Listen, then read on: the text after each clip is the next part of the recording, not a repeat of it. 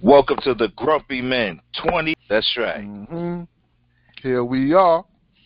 Yes, sir. We back at it again. I know it's been a minute, but we Word. You back at asked you. for it. We're coming back at you. We here. We in the building. We got a lot to talk about too. Seems Damn, there's like, been a lot going on. word, we out here, all major platforms, Spotify, TuneIn, YouTube, uh, iTunes, whatever. Like we everywhere. But yeah, a lot has happened, since we last been on. But one thing that did take place. Let's go right in. Mm-hmm. This week, okay, we know last week, was the passing of Kobe Bryant, and when you start dealing with, I'm gonna call him a celebrity. When you start dealing with celebrity and entertainment and sports figures, who are iconic, when they pass, they have, the legacy is out there. What have you done? You were loved and revered. Your image is out there. What people saw from you.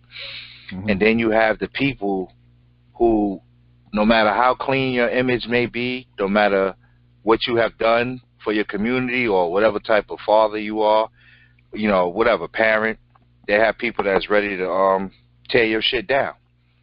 And more recently, within the past, I'd say 10 years, it's just been a lot of tearing down of, I'm gonna say black men. Now we use the term black. We talking to everybody right now. We need to put that out there. But black people in particular, we have been getting ripped down, for centuries. So we kind of used to it. We kind of been rolling with the flow. It's not a good thing. We've been holding it down, but it just seems like in the past 10 years, it's, well, more longer than that, but it's fresh in my memory. They've, the media has been using, black women, to bring down black men, or these movements are been aimed at black men, the Me Too movement, whatever. It's disturbing. And, if you saw the full Gayle King interview that was aired with Lisa Leslie, and she asked her about, basically, her relationship, with Kobe, them being friends, or how does she feel about, him being his rape charge, and yes, he was acquitted. So he had a complicated past. A complicated past. Okay, so let's start there. A complicated past.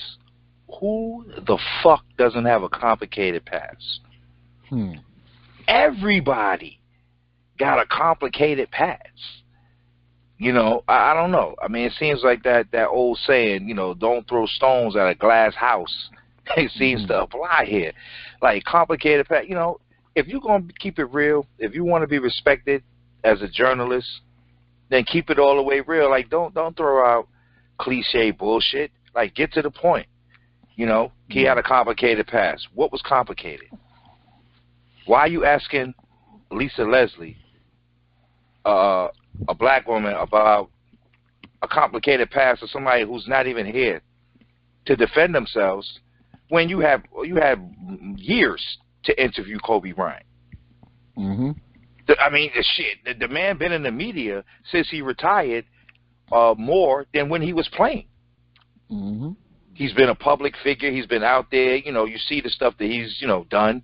Especially in terms of, done all kinds of shit. Oh, right. Damn. He won the Oscar. Like, shit. Like, that was a perfect opportunity to interview him. Like, it's not like, we're talking about a 13, 14-year-old rape charge that went away. So why are you talking about it now? I mean, it's a few reasons you can think. I mean, you're chasing headlines, you're chasing ratings, money. There was a whole interview, but that was a clip portion that you took, that was taken, or as you're saying, that she's saying now, is that was taken by the network, and they posted it. That's what she's saying. Okay. But the whole thing is they wouldn't have that clip if you ain't even asked that? Like, they don't have that. They don't have that. It's just another interview with Lisa Leslie. There is no clip. There is nothing.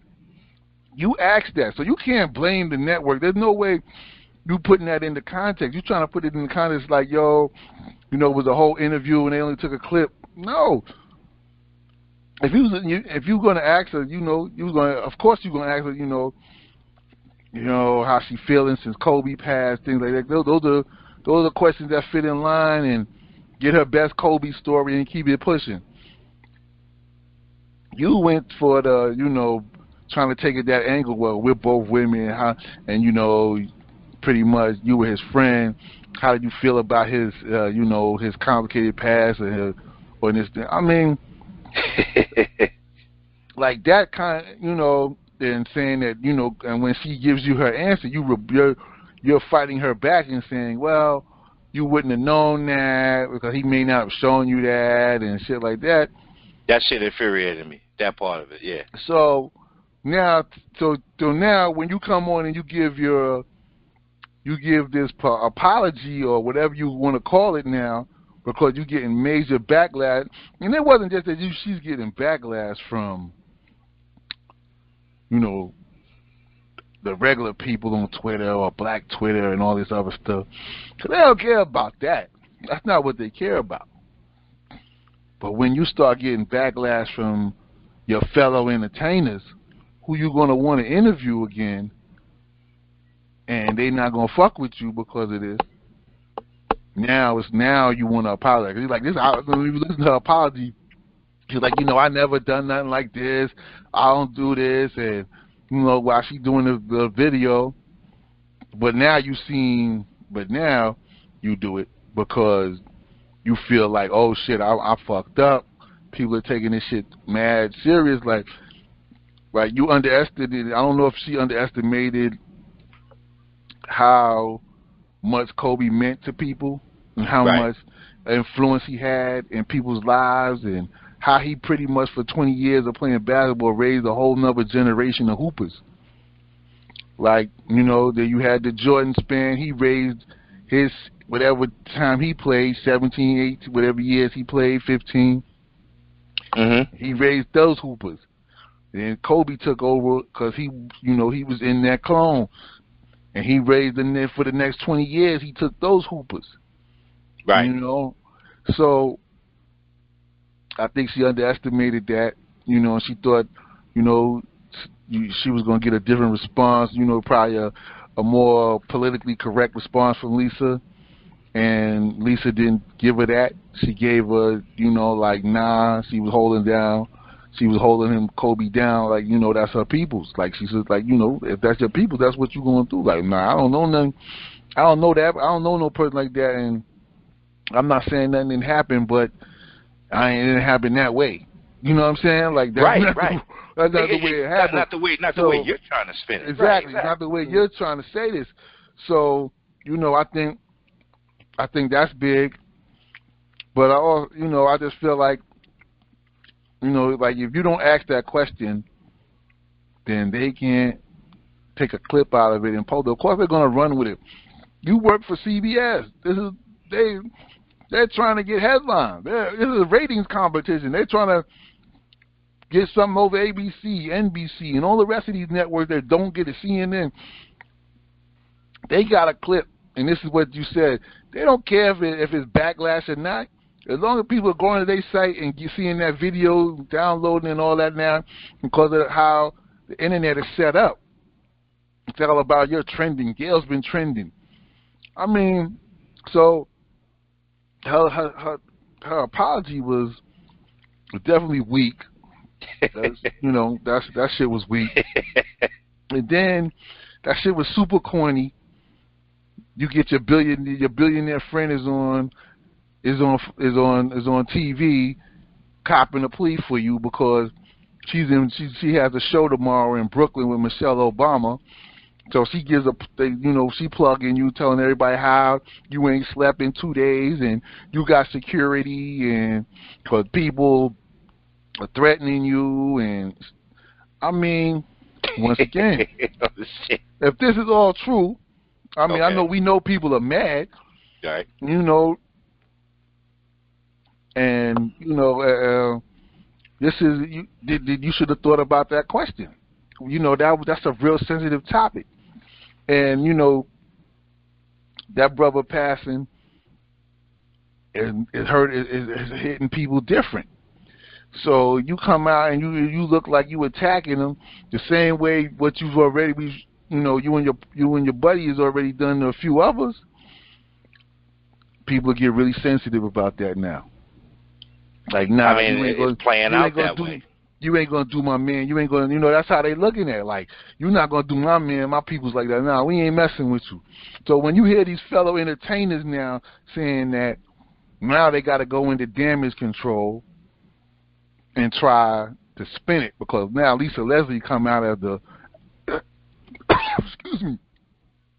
Lisa Leslie comes out as the winner, and you look like the straight villain, and the backlash is heavy, because your entertainer friends or entertainer people that know you and you may want to interview or you may want, they don't want to deal with you now. Right. They're offended by that. They hurt by that. You know? And they should be.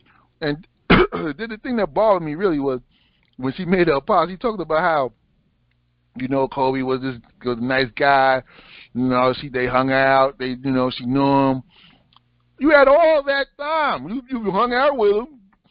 You've been around him to get his side of the story.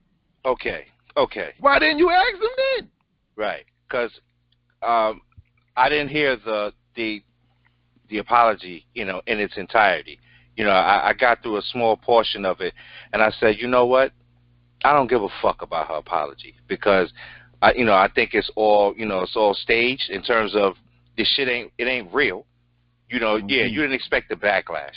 Yeah, you probably did, but it just contradicts, the whole point of you even having that portion of the interview with Lisa Leslie. Why ask her that if you know that Kobe was a nice person, et cetera, et cetera? If you know all of that, then why are you going to ask his friend who hung out with him a little more than, most people? Why would you ask her about a rape charge that, got thrown out eventually? Like, why bring that up? Why push back against Lisa Leslie when she's like, well, I don't know what happened, but it's not what you're putting it out to be, and at the same time, all right, you interview R. Kelly, right? Mm-hmm. But you can't compare interviewing, like, okay, R. Kelly has a real deep-rooted history in pedophilia. Like, we know this. We've seen it. And now it makes you think, damn, when you go back and you listen to his music, like, well, shit, maybe he was talking about youngins. Like, but see, his behavior would warrant that. But so now you're interviewing him. That's not the same. Like, people, we want you to ask hard questions, right? But what is that interview? That's not the same thing as you asking another person. You interviewed him, the person who is being accused of these things that we have seen, some of the things that he's done.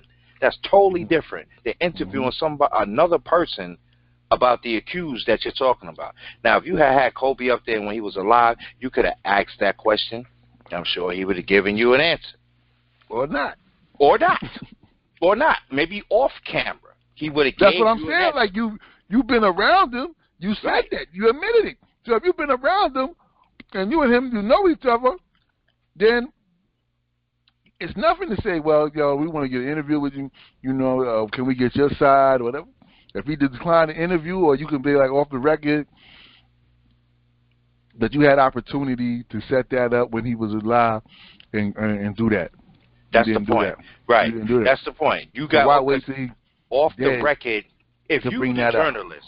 Right, exactly. You're the journalist, right? So you can ask him off the record and be like, oh, okay. Even if you had your own doubts, all right, once he answers your question off the record, all right, that shit is dead.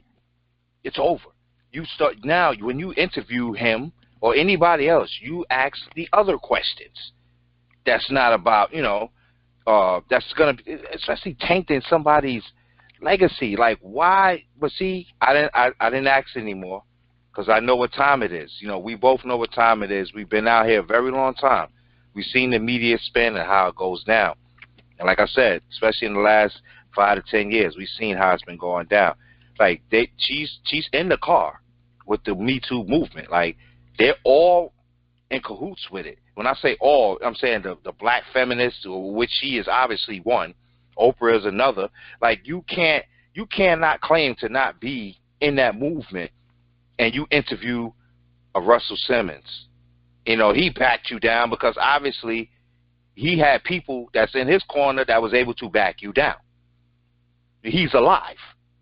Michael Jackson, you know, she backed out on her own, but he's dead. And then the person you're interviewing about Michael Jackson was not credible. It's already been put out there that some of these things that she laid out didn't actually go down that way. So why would you try to rebirth some old news for a case that Michael Jackson was acquitted of? Why would you go there? But here you are, you kicking up dirt on the dead. Then your homegirl, your homie, she kicking up dirt on the dead. What are y'all doing? Like, why would you take that route? But then hanging around you, you got actual alive, sexual abusers that are in your circle. Mm-hmm. You got Weinstein. You got the dude that got fired.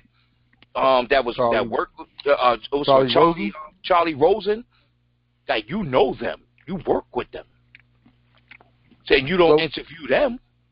Well, the thing is, when they act like they in the case on occasion, I've seen an occasion when they act Oprah about Weinstein, but her spin on it is totally different. It's like you giving him the benefit of the doubt. Right. You know what I'm saying? Same thing with Gayle when she was interviewed and asked talking about Charlie Rosen. Same thing. It wasn't this harsh. Where was the where was it saying Charlie has a complicated history? Because now Charlie does, because Charlie's been accused of sexual assault on 8 different women. Right. And where's the complicated history on that? Where's the complicated history on talking about, well, yeah, I known Harvey, but I didn't know what he did in the dark, and I didn't know his history was like that. And no, none of that. You gave a totally political answer. 25 women have come out against Weinstein. 25. 8 against Rosen. But they tap dance on that. That's what Sambos do. Sambos tap dance. And I think, while we here, I guess, we might as well give people a little history lesson. The Sambo and Uncle Tom, you know what I mean? Like, Uncle Tom didn't help the people either, but he wasn't Sambo. Sambo is going to sell you out, like, straight up. Uncle Tom is just kind of like rigid and conservative, He going to roll with the flow, but he ain't going to sell you out. Sambo going to sell you out and roll with the flow of selling you out. So we quick to call people, well, not we, but Uncle Tom is a common phrase, but, Uncle Tom's Cabin, Uncle Tom was kind of not the hero, but he wasn't the villain. Sambo's the villain. These is female Sambos. Like, they straight up Sambos. Like, how could you think otherwise? Then I was disappointed. I got the video of, Michael Eric Dyson, who's saying that, Gayle and Oprah are not our enemies. So, okay, I try to put it in its proper context, because you know how Michael Eric Dyson is. He try to go deep and subliminal, and he goes all over the place. But the one thing I can say, how could you take that stance that they're not anybody that's trying to demean the legacy of the dead, or put some like you throwing dirt on their name, you're an enemy of that person. You're an enemy of the people that loved him. I'm not even talking about his fans. I'm not talking about his fans. I'm talking about his loved ones. Like, his fans, okay, but that's the people that made him the icon that he is. The people, his fans. So, but remember, this man still had he left a wife and children behind. How you gonna sully his name like that? So if you put that out in the media, that's spun for like damn near 5 days. You know, period. Like, and it's still out there. And then you're gonna come on there, you know, the intellectual, you know, Michael Eric Dyson. How you gonna come out and say something like that? They're not the enemy. Then what are they? Anybody that goes against the grain to demean your own people are your enemy. I don't give a shit that they black. If you don't have, like, my point is always gonna still be, you don't ask the question, they don't got no video to cut. All that shit he was saying. Yeah, if you don't, yeah, exactly. He said, I listened to him, I heard it, I listened to the whole thing. You know, you said it. You know, I guess you felt like you was gonna get more support. You was gonna get more support by wearing the Laker hat and saying that you and Kobe were, you know, tight shit, right? And all that shit. That? But then you spin that shit at the end and say how, you know, Gail and Oren are the enemy and we gotta stop this cancel culture. I'm like, what the fuck is cancel culture? I'm like, what's that? I don't even know what the fuck that is. Yeah, you know what that shit. Yeah, I know what it is, but I'm like, we know, but still. But I'm like, what the fuck?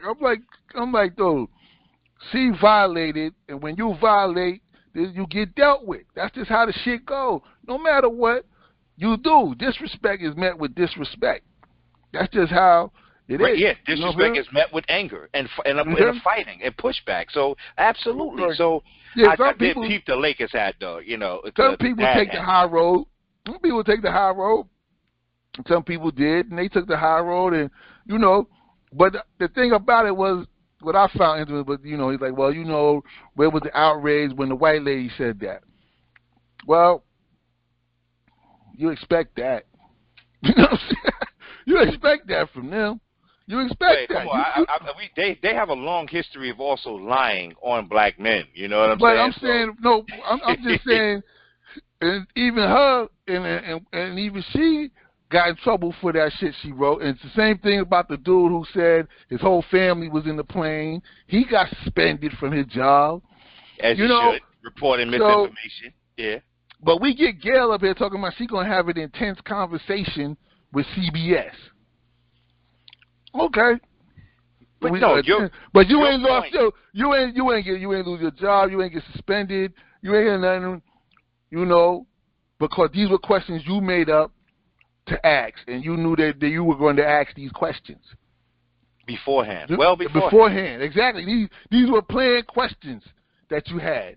So now for you to turn it around and blame the network is corny. That's just some lame shit. Like, yo, fuck are you doing? Like, now you passing the buck. Hold your responsibility. Hold your shit up. Like, hold your responsibility. If you fucked up, say you fucked up and apologize and move on. You know what I'm saying? And people will forgive you and so forth, whatever. But to sit there and try to pass the buck and say CBS did this, they took a clip out of a whole interview, and fuck that. You asked a question. You planned to ask that question. Right. You knew you was going to ask that. You planned to ask it, even if Lisa Leslie didn't know you were going to ask it. She handled it with grace and responsibility as well. Like, she held it down. Like, yo, I'm not even going to. I'm not going to dignify the response that you're trying to get. Like, I'm going to tell you about him. But your point is extremely valid. Like, if you don't ask that question, there is no backlash. You can ask about Kobe backlash. Bryant there's nothing without bringing up a rape charge. Like, there's nothing. Come on, we don't even. This issue is not. But once again, you know, these are those distraction ploys. Say shit, get people up in uproar while other shit is going on. You know what I'm saying? So I mean, she, you know, you work for a major company. You know, you work for a big boy. So here you go doing that, you know, putting this out there, doing your job. That's how I look at it. You're doing your job. You're doing your job. You're doing your job. You know, like at the end of the day, him saying, Michael Dyson saying, well, you know, you shouldn't be, you got to look at the whole totality and basically, you know, what they've done for black people. I'm like, okay. What have they done? You know, he said I all the. with that. Yeah, but I mean, you guys, did you listen to it? Because he was like, you know, I seen Oprah. You know, I was at the lady who used to own Essence or still own Essence, whatever her name is. He's like, we was at something. I was at a function with her, and Oprah stayed and took pictures with like 60 people, and she wanted her to go, but she stayed and gave her picture in her time. I'm like, what the fuck that got to do with it? Does that have to do with what they've done for the people? People, I'm like, you taking pictures? That's the least you could do. They helped build you. That's the least you could do is take a fucking couple pictures with your fans who help contribute to your success. So, you know, his points and all that shit, I'm like, okay, now, so you think you're going to get over because you're going to start talking with this shit and with the Laker hat on and make sure you talk about how Kobe hugged you and you got it on tape. Man. Yeah, I'm like, yo, hold up. What the fuck is that? I'm like, wait a minute. Because that's exactly what I thought when I said, okay, all right, you got the Lakers hat on. Okay, you got the dad hat on. Not even a snapback. You got the dad hat on. Right? So I'm going, okay. Then you start talking about it. Oh, he hugged you for a long time. It's on tape, so y'all was cool and this and that. If y'all was cool, y'all was cool. You don't even need to go into, exactly. I got the long hug on tape and this and that. Like, okay, keep it moving, keep talking. But then when you get to the point of, Oprah and she took pictures and she does this for her people, I don't see that. You know, I mean, even in the media, like the whole point of the media is to keep images and narratives out there to persuade people's way of thinking about that person that you make a celebrity or a superstar or whatever. Now, when Oprah was, so when she started on television, you got to understand, like, well, we saw a black woman on television, but her base were Caucasian women. And that's who was in her audience, and that's who she gave out a lot of her gifts to. And they blew her up. They loved Oprah. She was giving out stuff. She was a woman. Middle class America loved Oprah. Middle America, love Oprah, and that's okay. And she been, but to say that she's done things for her people. Okay, if you want to talk about the school, over in Africa, over there, and they had some issues over there too related to sexual assaults and things of that nature over there. And she's yet to really make a concrete statement in that regard. So it's kind of like I don't want to talk about it, but yet over here, your homegirl interviews R. Kelly, who's been he's been in the media for 15, 20 years, and he's finally being called to the carpet for things that he's done. But you can see that he had some very good fans behind him. He had a child support $100,000 and change. Somebody paid that shit. Who the fuck does that? Like some random person. But once again, son, you gotta look at it. R. Kelly was on the Oprah show, all kinds of shit. These allegations have been floating for years. Absolutely. You had an opportunity to interview him and ask him them questions too. Wait, well, hold on. Wasn't he interviewed with him and Aaliyah? Weren't they interviewed together? Oh no, that was on BET. So it ain't like it ain't been out there. Like they were interviewed. The allegations were already out there. Like, how could you sit there and do an interview knowing how old Aaliyah was when you did the interview? And then when you heard that they got married, what the fuck do you think is gonna happen when they get married? What do you think they're doing? Like let's keep it 100. Like, I think married people, like, they have sex and shit. So here's this grown ass man, fucking 14, 15 years older than her, and she was young then. But forget all of that. I'm just saying, like, you interviewed him, so you ask the tough questions. All right, everybody want to hear him answer. He fly off the handle. You're not afraid of him. Whatever. So they don't mind you bringing him down, per se. I mean, he was there to defend himself, okay? But when you start kicking up dirt on the dead, nah, there ain't no apology. There ain't shit that you can say.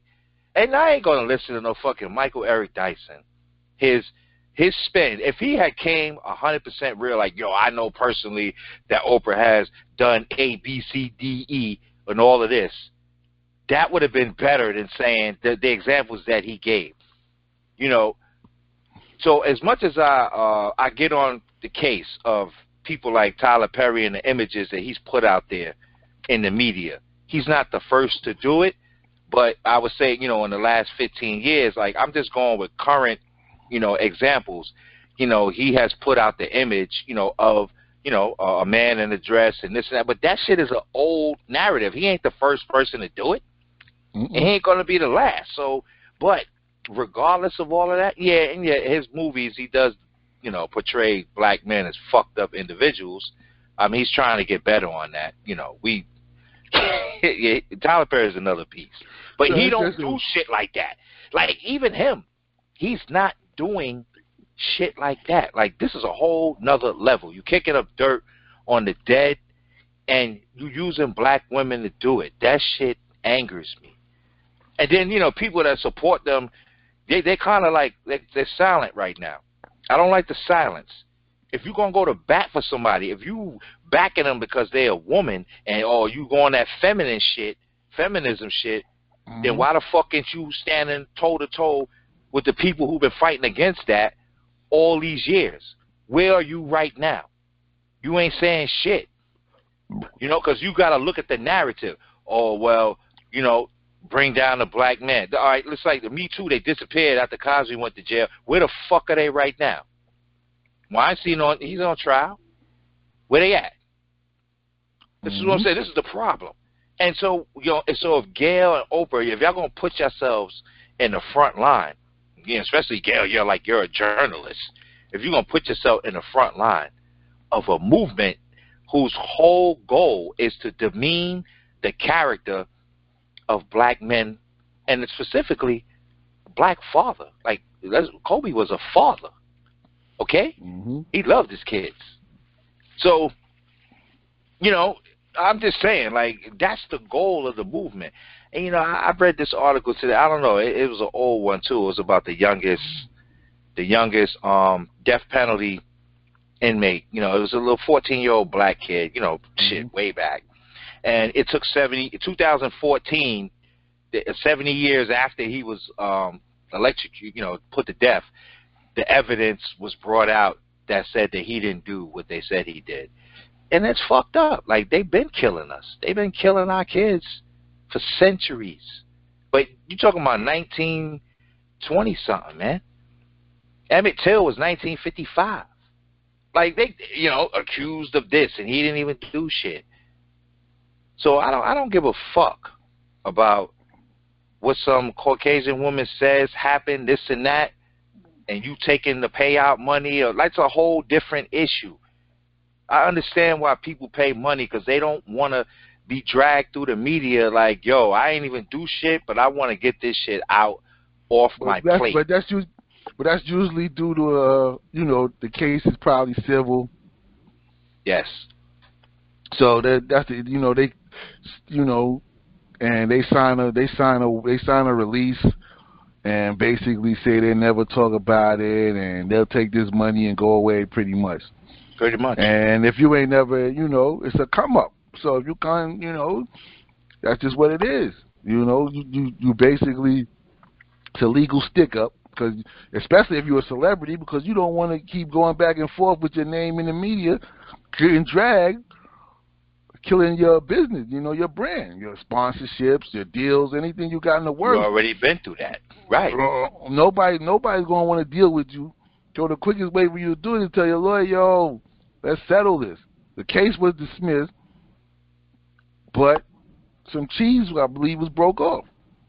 Absolutely, and that's usually the case. Even Michael Jackson was found not guilty, but in the civil side, he had to break off some cheese, because you don't want that out there. And like, people can say whatever the fuck they want. They want, especially in that type of shit. So I think people are missing that point. Like you in a civil case, you can say all.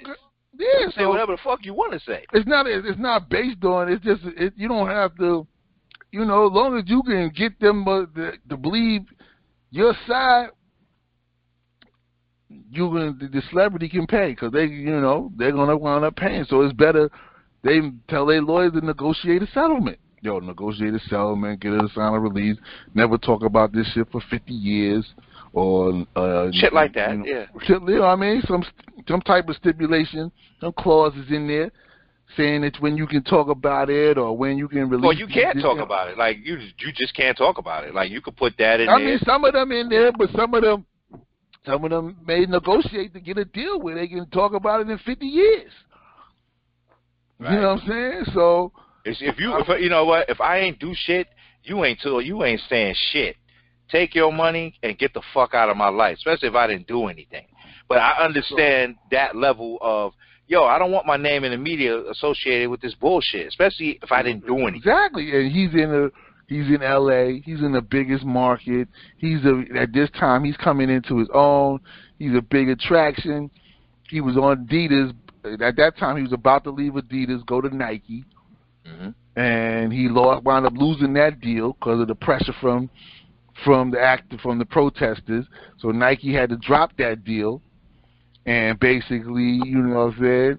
So they had to wait a couple of years down the road before they could sign him when all the smoke blew over. Took about 2 years. Yeah. So, I mean, so these were the things. Was hurting. He was taking a beating. He was taking a beating publicly. You flying from the playoffs to court, news following you and shit to games. Word. Shit was crazy. It was a show. So, you know what I mean? I mean, this is his life. So at some point you're like, yo, just get this shit out of here. I don't even want to be bothered with this shit. Yo, get this out of here. And your lawyers do what they do, what you pay them to do. They're going to go in there and negotiate a settlement. Like, look, this shit out of here. My guy's willing to give you $2 million, walk away. That's the most money you probably ever seen in your life anyway. Sign this release, never talk about it, go away. And you ain't heard nothing from her. You ain't heard shit. You ain't heard one word from her. So what is to be gained from Gayle King going and doing that interview and then you can't backtrack out of that. I don't want to hear no more about that bullshit in terms of, the network chose this clip. You shouldn't have said shit. You shouldn't have asked that dumbass question. Of course the network is going to choose that clip. Of course. You know that. You a media veteran. We avoid that.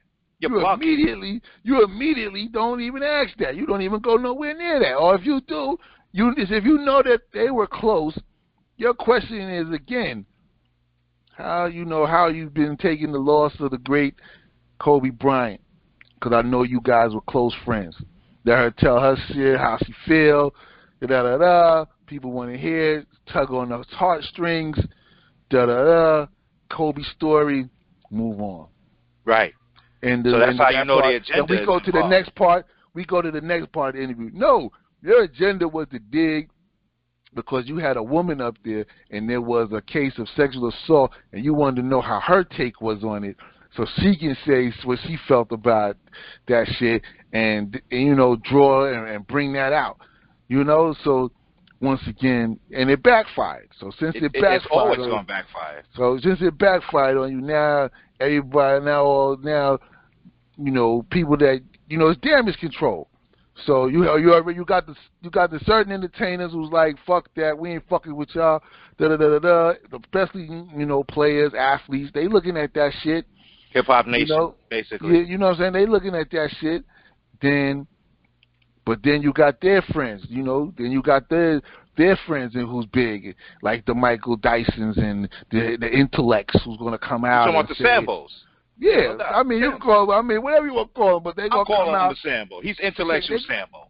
So they're gonna come out and they're gonna do their part to help with damage control, to make sure that people know that Gayle got support and we're with you, and even though you got to answer for what you said, for the thing, you got to be held accountable for what you said, but they're still good people, and you got to look at all that shit.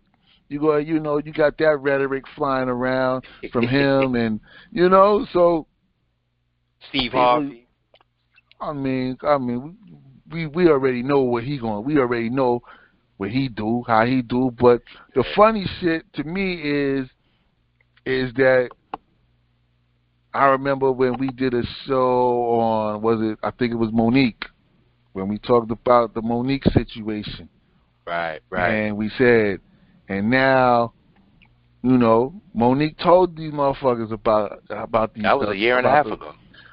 Monique told them about her. Mm-hmm. And everybody blew her off like, nah, fuck out of here. You mad? Yeah, you bad. You're not a good comedian. You got blah, blah. You got bad attitude. This, that, and that. That type of shit. Here you go again. Here they go again. They just showing you. They just showing you who they are. You know what I'm saying? And it's out there. But you know, people always willing to cover up shit because they like them. Because they done this or they done this. If somebody's done wrong, it's just the bottom line. You did wrong. Listen, if you want to make it right, then you got to go to the people that you done wrong to and make it right. You feel me? Like you can't come out here and tell people like, well, all the things they done, we got to stop. You can't tell people what to do. Do what you do. If that's what you want to do, that's what you do. But the masses don't feel that way. And nobody cares. Kobe hugged a lot of people. He loved a lot of people. And the same people that he loved, they mad as shit. Absolutely. You see what I'm saying? Absolutely. They mad as shit. They had people that was closer than you. All right? They mad. And they don't need your approval to be mad about, oh, you know, you have a right to be mad. We know they know they do. They know they do. They don't need your permission to be mad, bruh. I don't know, like, you know, that's the thing with these bougie Negroes. They start acting like they giving you permission to do the shit that you can do. No, we don't need your permission to be mad. We don't need your permission to be mad. We gonna be who we gonna be. Just because you can quote some Rakim lyrics and some Nas lyrics. You see where he be going with that. Like, all right, you memorize a few albums. Okay, bro. Yeah, I like it. That don't make you hip hop. You ain't telling our story neither. Like we don't need you to tell our story. We don't need you to tell where we come from, how it came, analyze how we came some up, lyrics and all that shit. You analyzing, writing books, and getting money off our shit. That's what everybody use hip hop to get paid. Everybody using hip hop to get paid. They all do it. I mean, then they turn around and they try to shit on us. Mm-hmm. You know? So at the end, that's what I mean. People like him, listen, bro, I had already stopped feeling him with a while back, you know, because he did some real buzzy shit. Right. And so, you know, because I used to, I read a few. I think I read about maybe 2 of his books. Yeah, me too. I read like 2 or 3 of his books, definitely. Yeah, you know what I'm saying? And you know, but then when he was coming out, cause we probably known him from when he was coming in. First of all, before he got to where he's at right now. Let's put some history on it, because we knew Michael Eric Dyson, who he was, before. Like, we're talking about 15, 20 years ago. We knew who Michael Eric Dyson was. You're talking about coming in the 2000s when people was like, who is this dude? You know, with the glasses, chubby face, quoting hip-hop lyrics. Exactly, yeah. Like, we knew who he was, though. Like, because we grew up hip-hop. Hip-hop is us. Shit, we older than hip-hop. How about that? So we knew who Michael Eric Dyson was. So when people come in, you know, they come in the right way. You view them as an ally. So over time, you start seeing how people, you know, how they move. We respected his story. You know, he came from a very adverse background. You know what I'm saying? So, you know, he but so when you come from that background, when you do that, and then you get to a certain status, and now you want to come from the other angle, like, well, I'm over here. I could see things a little differently now. Maybe you don't see it. You don't have to be condescending, bro. Like, you're educated, man. You're intelligent. Everybody's not stupid. Now, you can't put a bullshit narrative out there and think that people are stupid. Like they're like Gail. Like, anybody that's on that side of the equation, if you're one of the uppity, stush, bougie Negroes that's out there, everybody's not stupid. You can't treat everybody like that, but when you put it in the media like that, That's how it comes off. Well, the news did it. The network did it. No. If you don't have that type of questioning, then it doesn't happen. Michael Eric Dyson, it's because you can quote some, I read his book, Holler If You Hear Me. He did a Tupac book. So, it made me look at him a little differently in terms of, all right, so you really went in depth, right? So then I started thinking about this when hip-hop classes started popping up in the Ivy League schools, right? So I'm going, seems like a trend.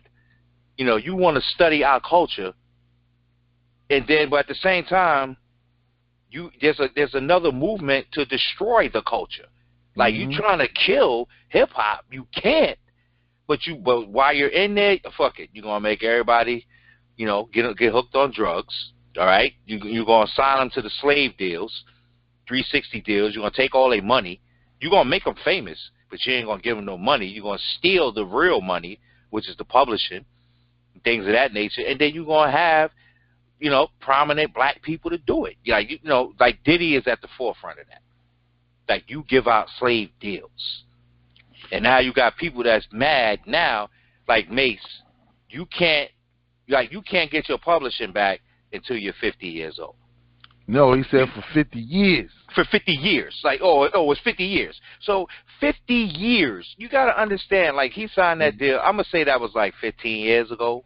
And he bought it for $20,000, and he offered them $2 million. He offered you that was the second time around. The $2 million was the second time around when he came back from being a pastor. He offered him $2 million. He offered you $2 million. And he told them he'll give them if it's more than what some white dude was bidding for it. That's what he said. Right. Whatever. Right. And that was May's words. He said if the white dude, whatever that bid was, if I could beat that bid, I could get it. But if not, I gotta wait 50 years. See. So what's up? So what type of? See, let's put it like this: if you're gonna give the man back his publishing, then you give it back. But see, that's how a lot of people, they don't understand the game. Like that's how people eat. They eat off of the publishing. Yeah, because they use that shit. Somebody use it. They get paid. They getting paid. You own it. They selling it to commercials now and exactly all this other shit. Cut and you wrote the shit. So if let's put it like this, if it's my label and I own your publishing, everything that you write comes to me because I own it. Well, and you don't get shit. I mean, at the end of somebody said on in the group, in one of our groups was, yeah, they got the contract, but they, they fault too. Like, okay, I mean, you got to because you got to think of. I mean, there's a lot of ways you can look. You got to look. There's a few ways you can look at it, right? Yeah. Because you can look at like okay, here you are, and they're blowing your label up, and you thinking you would take care of them, and this, that, and the third. But instead, you was just using the regular bullshit that the regular industry cats did, and was fucking them out of their money. Right. Then you can look at it like, well, you should. Here's a 19-year-old kid, so you act, who. I mean, he don't have no business savvy. He don't know contracts. He don't know really nothing. He just know he about to make records. He see you on videos. He know who you are. You fly running around the town, having parties, doing it how you do it, and he want to live that life too. That's all he figuring you from Harlem and Mount Vernon, and we from the town together. So what's up? Let's make it pop. You thinking he got your back, but he don't really love you like that. He just looking you as a check. As soon as you ain't no good to him no more, you gone. So he tell you right off the deal, yo, look. I'll buy your publishing. I'll give you $20,000. You ain't never had $20,000 before in your pocket. And I always remember what he could buy your publishing and give you. He could take your publishing and give you $5 million, not knowing that he gonna make $50 million. Exactly, but he gave him $20,000 back then. $20,000. Wow. He gave Big $100. Yeah, but Big did get $5 million later on. I mean, but his album. Yeah, but what I'm saying to you, that's after he found out how the game ran. True. After he found out how the game ran, then you know what I'm saying. But even still, he still owned most of it because his family. When he died, his mom still had to get had to give it. He had, you know, he wound up giving it to her, but he still had owned it for him to give it to her. He still owned part of his publishing. Yeah. To this day. Yeah. He's supposed to give it back though. He's supposed to give it back after. He's supposed to give it back, but then, you know, Big now is going to be going into the Rock and Roll Hall of Fame, so I think he'll give it back after that, after those checks, you know, start coming in from that, you know, because I mean it's a wicked game. So this is what I'm saying. Like, so he's at the forefront of something. So he's in hip hop. He's at the forefront. He is known for this, you know. But then again, it's not his fault either, because it's not his fault either. Because he learned it from somebody else. First of all, and you think that's the way? Standard is 6 albums. Like, exactly. It was 6 albums. It's been that for a while. Like, that hasn't changed. Like, you sign a deal, it was a 6-album deal. You know, now they changed the wording. You know, it's I forgot what they call it now. It's like 7. Like, you have I forgot. It's many ways to record now, but you have a 7-piece deal, you know, whatever it is, you know. But see, the industry has changed a little now where they're doing the 360. But you know, it's wicked. But that was the game. So if you wanted to get on, you knew you had to have for 2 things. Right. I mean, but you got to read your contract though. Like, you know, you want to get on. I mean, if you were a student of hip hop, then you would know what Q-Tip said on the song when he said industry niggas is shady. He told you.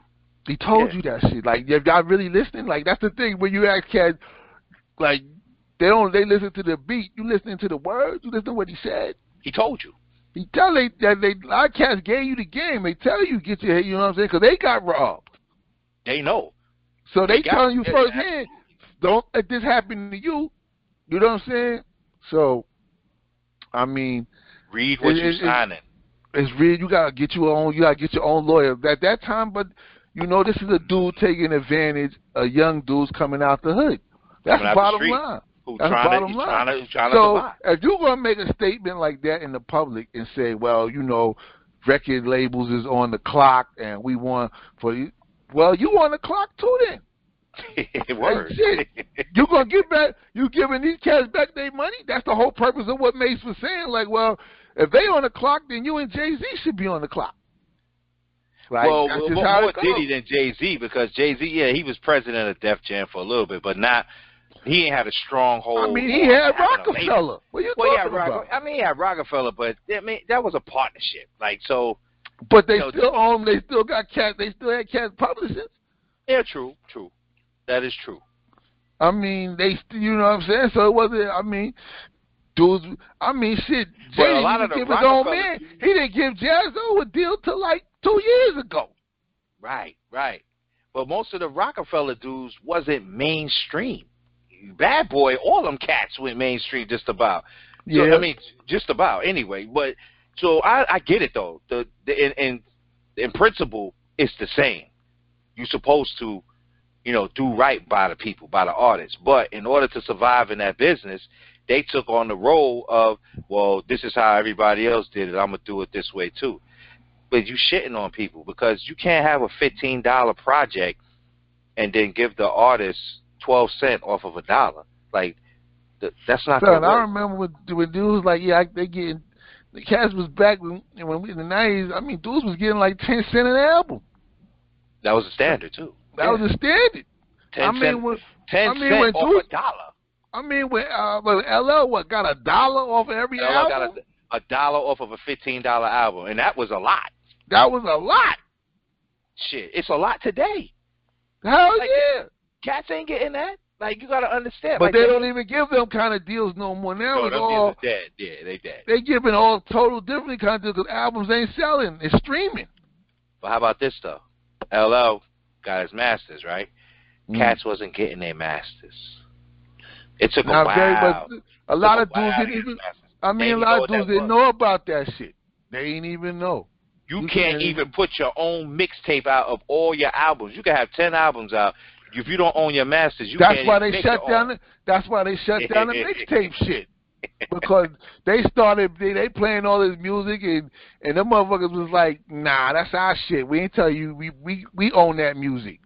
That's the you know what I'm saying? We own that music. We own your like music. that's like when Remy Ma made that song. She did the Ether joint, I believe, on Nicki Minaj. Right. And everybody was like, it was off the Nas beat. Right. Absolutely. But it was Universal that shut it down because Universal owned that shit. Nas didn't own that music. Right. He didn't. They told, and being that Nicki was on Universal, they shut it down because that's hurting their artists.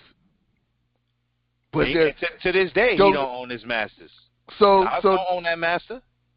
So that's what I'm saying. I'm like, that showed you right there. Hey, this dude, he couldn't say nay or yay on that. That wasn't his call.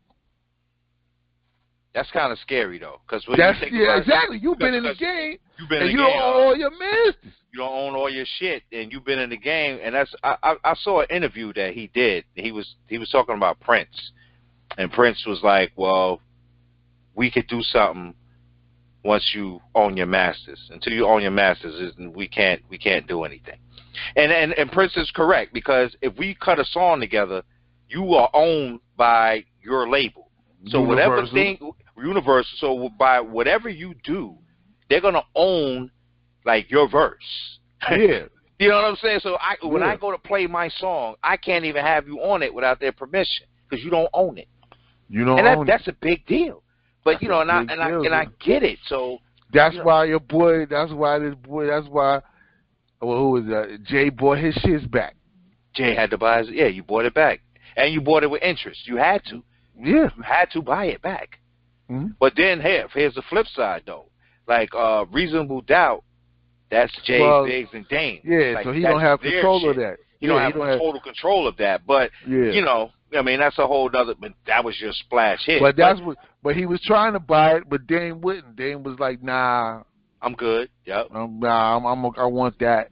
I'm gonna keep that. I'm gonna keep getting my money off of that because I was a part of that project. Yeah. I would have did the same shit. Especially if we all went in 3 ways. Like, nah, you good. You got all these albums out. You straight. Yeah. Ain't nothing wrong with that. You ain't shitting on them. You ain't saying, yo, you can't release this unless you want to be petty and be like, nah, you can't use that cut. You know what I'm saying? Or on the other side of the game, like you just have people that are out there. It's like this. They're talented. You want to get in the game? You got to sign this 360 right here.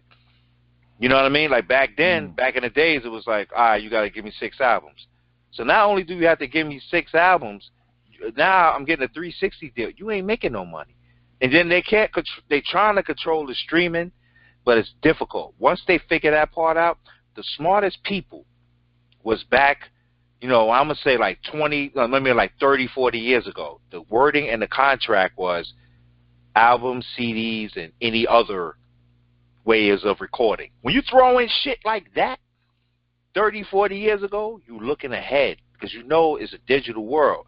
So right now, them streaming cats, they're keeping their bread. Like, yeah, that's my masters. I own my masters. I'm getting money off of that.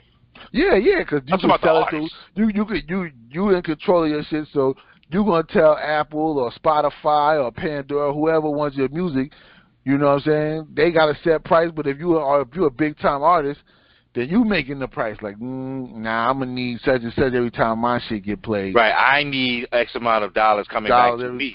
You know, we gonna go. Yeah, you charging $2, and I need to get $1 off of that. Yeah, you know what I mean. You know, like so that's where the negotiating power comes in. But then they had to make another deal. The cats had to get up because when they started the streaming shit, right? Where they started all these streaming companies. So now cats had to. If you don't own it and the labels own it, then their label's going to put them on. They can put them on all this, and they give you a little percentage of whatever it is. You know, whether it's 20 cents a stream or whatever it is, you gotta. That's why you always be see at the end of the year, cats be like, I had 200 million streams, because whatever that is times whatever their agreement is, that's how much they're going to get the check cut for. Well, understand this. It's going to be based on the standard. So if the standard is 15 cents, 20 cents, you know, if you got 2 million streams, because you could do the math right now. If I got 2 million streams at 20 cents a stream, I made 400,000. Yeah. That's a check that's coming to you. That's a $400,000 check on 2 million streams at 20 cents a stream. Yeah, that's a big dog artist. Exactly. Okay. But then you got dudes who got bigger than that though. Cats got bigger because a lot of these dudes found out going independent and getting their own deal was better than signing with the majors. So those dudes is winning even more. They winning. If you're talented now and you know the game, you get a legal team, you can go independent because the internet has, you know, enabled that. Exactly. I mean, well, the streaming companies, it has helped that because you can just put your album straight to them. Or create your own. If you have the ability to create a streaming service, you know, or you know, things of that nature. Like I know that's next level, but let's say you do that's next level. But let's just say you cut a deal with a streaming company, and you know you're gonna get, if you're talented, you're gonna get your bread. But you still have to be savvy enough to understand that, you know, you got to own the stuff that you put out there. Because if you don't own it, then you know it's irrelevant. That's like, and so you know, so the gatekeepers is killing the game. They kill the thing with the 360 deal, though. That's the shit where they get money off your merch, your ticket sales, your show money, everything. They get money off of everything you do. They get you a commercial, you gotta pay. They get you know, portion of that. They, you know, anything you do, they get a portion of. Right. So you know what I'm saying? If you in a movie, they get a cut out of that.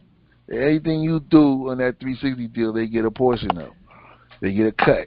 I think that's what people need to understand is that when somebody owns your material, it's not yours anymore. And when you go to buy it back, you're buying it back with interest. Like there's an interest rate. It's the interest and they done made their money. They already made their money. I mean, like, there's a site on the internet where you can actually go in and buy parts of People Masters. That's fucked up. That's like it's like a stock. Like you can buy people. They'll sell you parts of People a percentage of People Masters for a certain price. Yo, that's Some crazy. of them have a time limit. Like you can buy it for you could get it for 5 years, and whatever it make up that 5 years, whatever you know what percentage you pay, that's what you make. Wow. Okay. Like that. Yeah. Okay. That's kind of wicked, brother. You know, that's some shit. That's some shit. Like you can go in there. I was surprised. I did it. I went on I gotta find the site, and I'll let you know because I remember I went on there because I plan on investing. You know, I looked at it and I was like, some masters. Shit. I was like, yo, how this work? And that was how I was like, but you know, it was. I think it was kind of costly. So I mean, that's just keeping it 100. Oh, you know it's gonna cost. But you know, speaking of that, I found this other site. I found a site. I'm gonna look at my phone later, and I'm gonna see it. There are businesses that are out there that are already flourishing, like they're making millions of dollars, and so you can invest in the business, and you not invest, you can buy it. Let's say if you got $40,000, well, this particular company I was thinking of, you can buy this company, buy it. And they give you the template is there. What you have to do to keep the revenue stream flowing. They tell you what you need to do. You don't have to even run it. You don't have to do no day to day. They give you the template and they're selling it to you for you to make money off of it. And this is your cost. $40,000 to buy this $3 million a year company, and they're telling you what it is. It could be, you know, electrical. There's a bunch of Amazon businesses on there, like drop ship companies that you have no idea about because you don't see no commercials. Like they're thriving, you know, a drop ship company and making $5 and $10 million a year, and you know you can buy it for $500,000.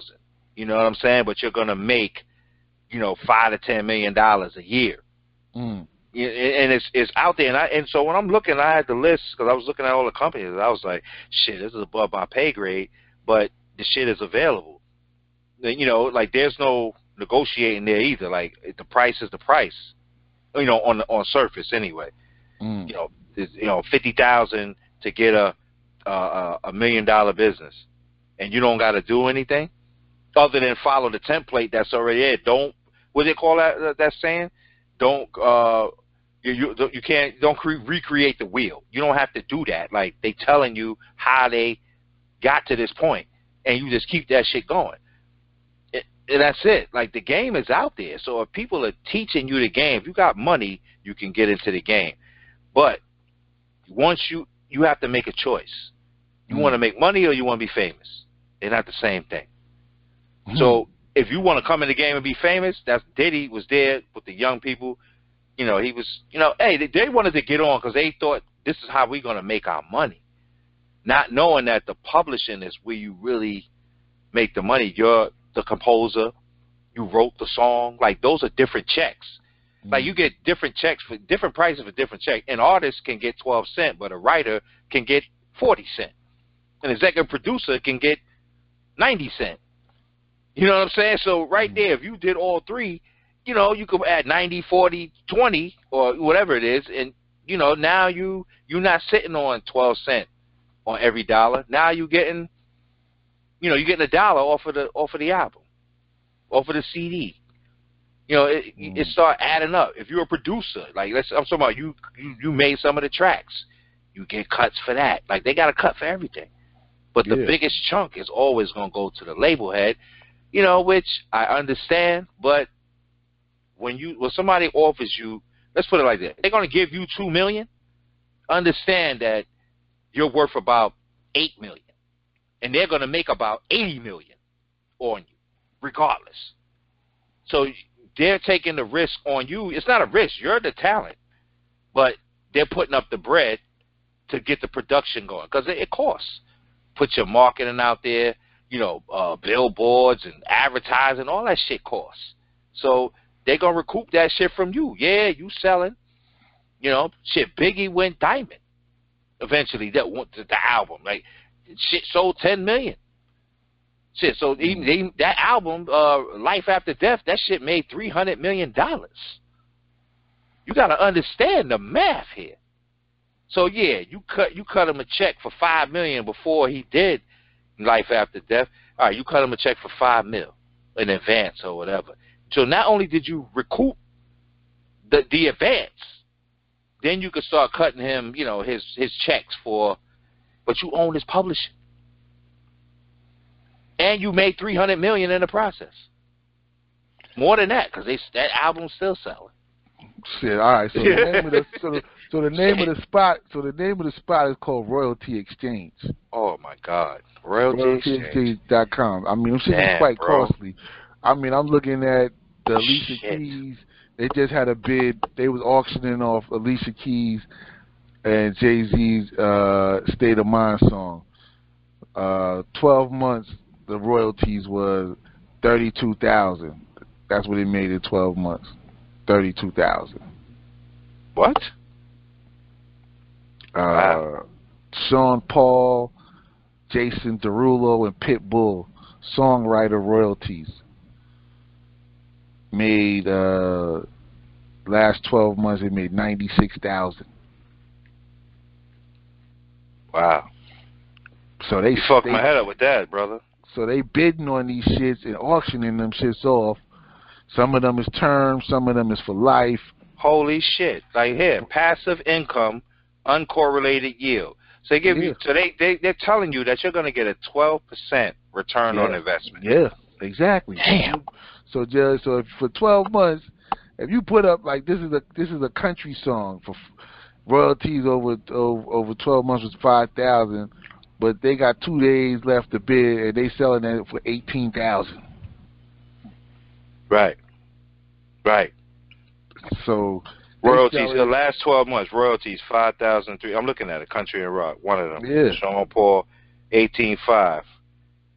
Okay, so you put up 18.5, but in the last 12 months, his song made 96,000. Yo, let me tell you something. This right here, this shit is wicked. This is fucking wicked. Because if you ain't got no bread, you can't even touch this shit. Nope. You can't touch it. You can't even so, touch this. But then now somebody, so this is how shit, you know what? This makes sense now because this is how shit like with that Wu-Tang album came along when the dude bought it for $2 million. He like, you know, shit like, this is the premise behind that. Yo, if you got money, you got all kinds of songs on here. Yo, it's all singles. I see. You got Beyonce, Flawless, and more. Okay, so what does that tell you? So now that you found that site, what does that tell you? That means the songs that's up there is up for sale to invest in because the person don't own it. Yeah, well, I mean, shit. You got, like I said, they got a couple of, they got joints up here. They got a Jay-Z and More album going for $18,000. It ain't bringing in that much royalties for the year. Only $1,000. Only $1,200 for the year. For the last you put up 18 in the last 12 months, but you put up 18 grand. So then with that, you got to play the long game with that. Yeah. That's one of those. But that's not one of those albums where people gonna go out and buy though, neither, because it's not. Yeah. You know, so this is a Jay-Z and More. So that means this had nothing to do with him probably. Yeah. You know what I'm saying? He either that or he gave it to the label like whatever, y'all can have that. I want these though. You know what I'm saying? Some shit like that. Then you know you got like albums you ain't never even heard of. Like this is a Notorious Big Dr. Dre and More album. It's like a compilation album. True. They selling that shit for $86,000. But it's $13,000 a year. See, that's something like You know what? See, this all right. So now here we are, the two grumpy men, giving out the game, teaching you the game, but also you got to get your money up. You got to get your money up because at the end of the day, you know, royalties are residual income for life. Period. Because the music is perpetual. So as long as it's out there and it can be listened to, it has a value on it. So if you put your money up, you can get it. So for instance, cats, if you already you done got your crib, you got your cars and everything, you're finally straight, and you got a 401k. And you see an album on here, and you be like, you know what? Okay, so this is gonna net me over, because like I said, some of them are term, or some of them are life. And you find you a joint for life, and you paid $44,000 for it for the life term of it, and it's already at $8,000 every year. So you'll get your money back in 5 years and still keep on making that $8,000 or more for the term of that, for your term. You know what I'm saying? It's a life, so you can leave that to your kids, everybody. Right. You know what I'm saying? Right. That's that's how it goes. I mean, it's a lot of compilation albums and things like that. But hey, they generate money and they bringing in money, and in a year time, every year you know that this is coming in. That's like you said, passive income. Right, because you look at the Jay-Z, that auction actually ended. The Jay-Z Alicia Keys. Yeah, it ended. But you got to look at it like this. 190. It ended at 190,000. So you bought it for 190,000 to make. But it was already at 32,000. So it was making 32,000 a year royalties. So thinking long term, you're saying, okay, basically that's 5 years. 5, 6 years. So I'm gonna get my money back in 5, 6 years. But who knows? Like this is gonna keep going. Yeah, because this song was huge. Yeah, and this song was so huge was that, and that they use it in commercials and everything. So it can only go up, because I remember I seen a commercial, but I think it was a Verizon or somebody commercial had this song in it. I'm going to this is just as good as a stock, and I'm glad that you brought it up. You was holding on to that one, brother, because long term. Because you know how we think. We think long term. So knowing what you know about how the game moves, like this is a stock. So you know, you might see something on there like, yo, that shit is hot. You know what I mean? Like anybody, yo, this shit $5,000. You might have $5,000 and get it, and then like, yo, I own that shit, and you don't tell nobody nothing. But but every year, like if it's a hit, like some songs just become hits, and they, you might call them one hit wonders, but